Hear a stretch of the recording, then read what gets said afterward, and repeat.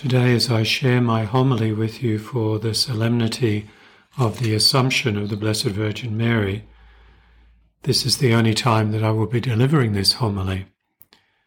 I live in Tamworth in New South Wales, and we are in lockdown this week, so there won't be any public masses that I will be saying on Sunday. So to my virtual congregation, I offer you these thoughts and reflections on the Assumption of the Blessed Virgin Mary. Blessed Pope Pius IX in 1854 defined the dogma of the Immaculate Conception. And this doctrine teaches us that the Immaculate Virgin Mary was preserved free from all stain of original sin and from sin throughout her whole life by the grace of her own Son's redeeming death, which was applied to her before that event. The doctrine of the Assumption that we celebrate today is like a bookend to that doctrine of the Immaculate Conception. And the doctrine of the Assumption teaches us that when the course of her earthly life was finished, Mary was taken up body and soul into heavenly glory and exalted by the Lord as Queen over all things, so that she might be the more fully conformed to her Son, the Lord of Lords and the conqueror of sin and death. So just as God gave Mary a unique participation in her Son's death, so God gave Mary a singular participation in her Son's resurrection. And therefore we can look to her as an example of the resurrection that God destines for us as well. When Pope Pius XII infallibly defined the dogma of the Assumption in 1950, and the same, of course, with Blessed Pius IX in 1854, he proclaimed what the tradition of the Church had held for centuries, what the fathers of the early Church had taught, and the honour that the Church had offered to Mary for many, many generations. These two holy popes did not invent something, but rather they defined what had been the sense of the Church for hundreds of years.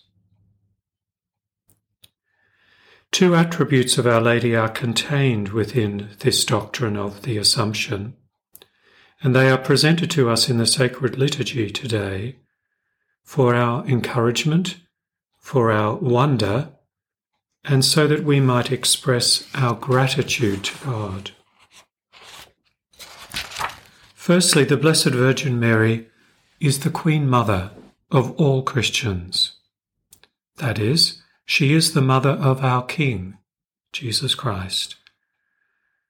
And so she is honoured in her heavenly royal status for what God gave her to make her worthy of this status, and for what she did herself to merit it. We see this image of the Queen Mother in the psalm, the responsorial psalm of today's liturgy. And in that psalm, we see reflected the surpassing moral goodness of the Blessed Virgin Mary. And this moral goodness is depicted as ideal physical beauty. Mary is portrayed as a beautifully arrayed bride. In Catholic piety, she is called the spouse of the Holy Spirit. And so God looks at Mary with a love akin to how a king would look at his beautiful bride. And by extension, this is how Christ, the bridegroom, looks at his bride, the church, which is us. Christ wants to make us, his church and his bride, as beautiful as the bride in Psalm 44. The unutterable beauty of our Queen, Mary, is the model and pattern for the Church, of which she herself is the mother.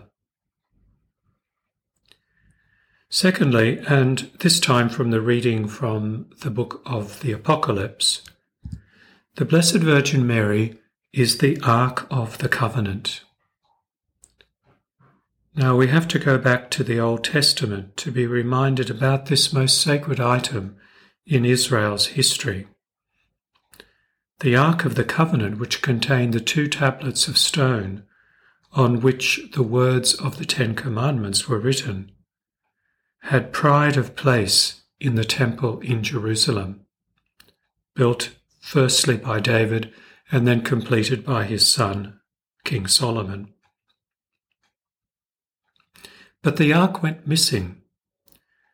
Around the year 586 BC, at the time that the temple in Jerusalem was destroyed by the invading Babylonians.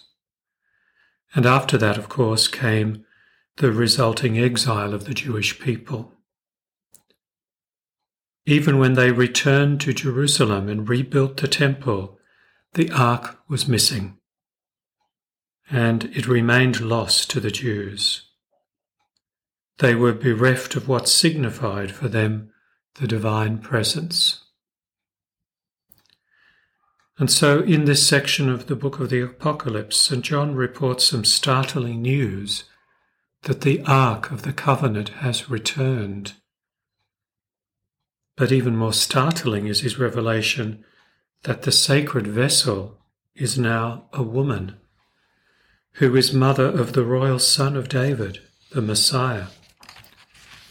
She is the most beautiful and pure woman of all ages, and inside her womb dwelt the Word of God in flesh.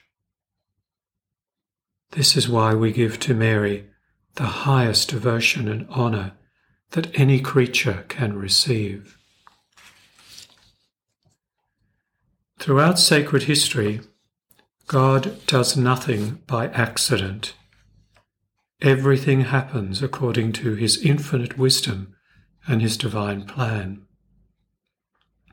So in the Gospel reading, as we hear Mary set out and went as quickly as she could to a town in the hill country of Judah, we must know that she is retracing the steps that King David took when he brought the Ark of the Covenant from Shiloh to Jerusalem. Upon Mary's arrival, St. Elizabeth is awestruck, just as David was before the Ark. The encounter causes the baby John the Baptist to leap with excitement in his mother's womb, as David leapt before the Ark. And Mary stayed in the house of Zechariah for 3 months, just as the Ark remained in the house of Obed-Edom for the same period. It is right and fitting today, and always, that we honour this great and holy Lady, Mary, as we celebrate her triumphal entry into heaven today. In honouring her, we worship and praise God, who has done all these great things for her, so that all generations will call her blessed. Of course, we honour her through the sacred liturgy. But if that is all we do on this day, that's hardly enough. We must honour her daily through using prayers from the great treasury of Marian prayers that the Church has in her tradition. Greatest among those prayers is, of course, the Holy Rosary. If you're not saying it every day, you're missing out on astounding graces. There are 15 promises that Our Lady made to those who recite the Rosary. She gave these promises through St. Dominic. You could look them all up for yourself, but I'll just mention one today, which is number 7. Whoever shall have a true devotion for the Rosary shall not die without the sacraments of the Church. What a promise! What an astounding promise that is from the Mother of God. But did you also know that the Church, from the treasury of God's mercy given to her by Christ, grants a plenary indulgence when the Holy Rosary is recited publicly in a church or oratory, or when it is recited in a family or a religious community or a pious association.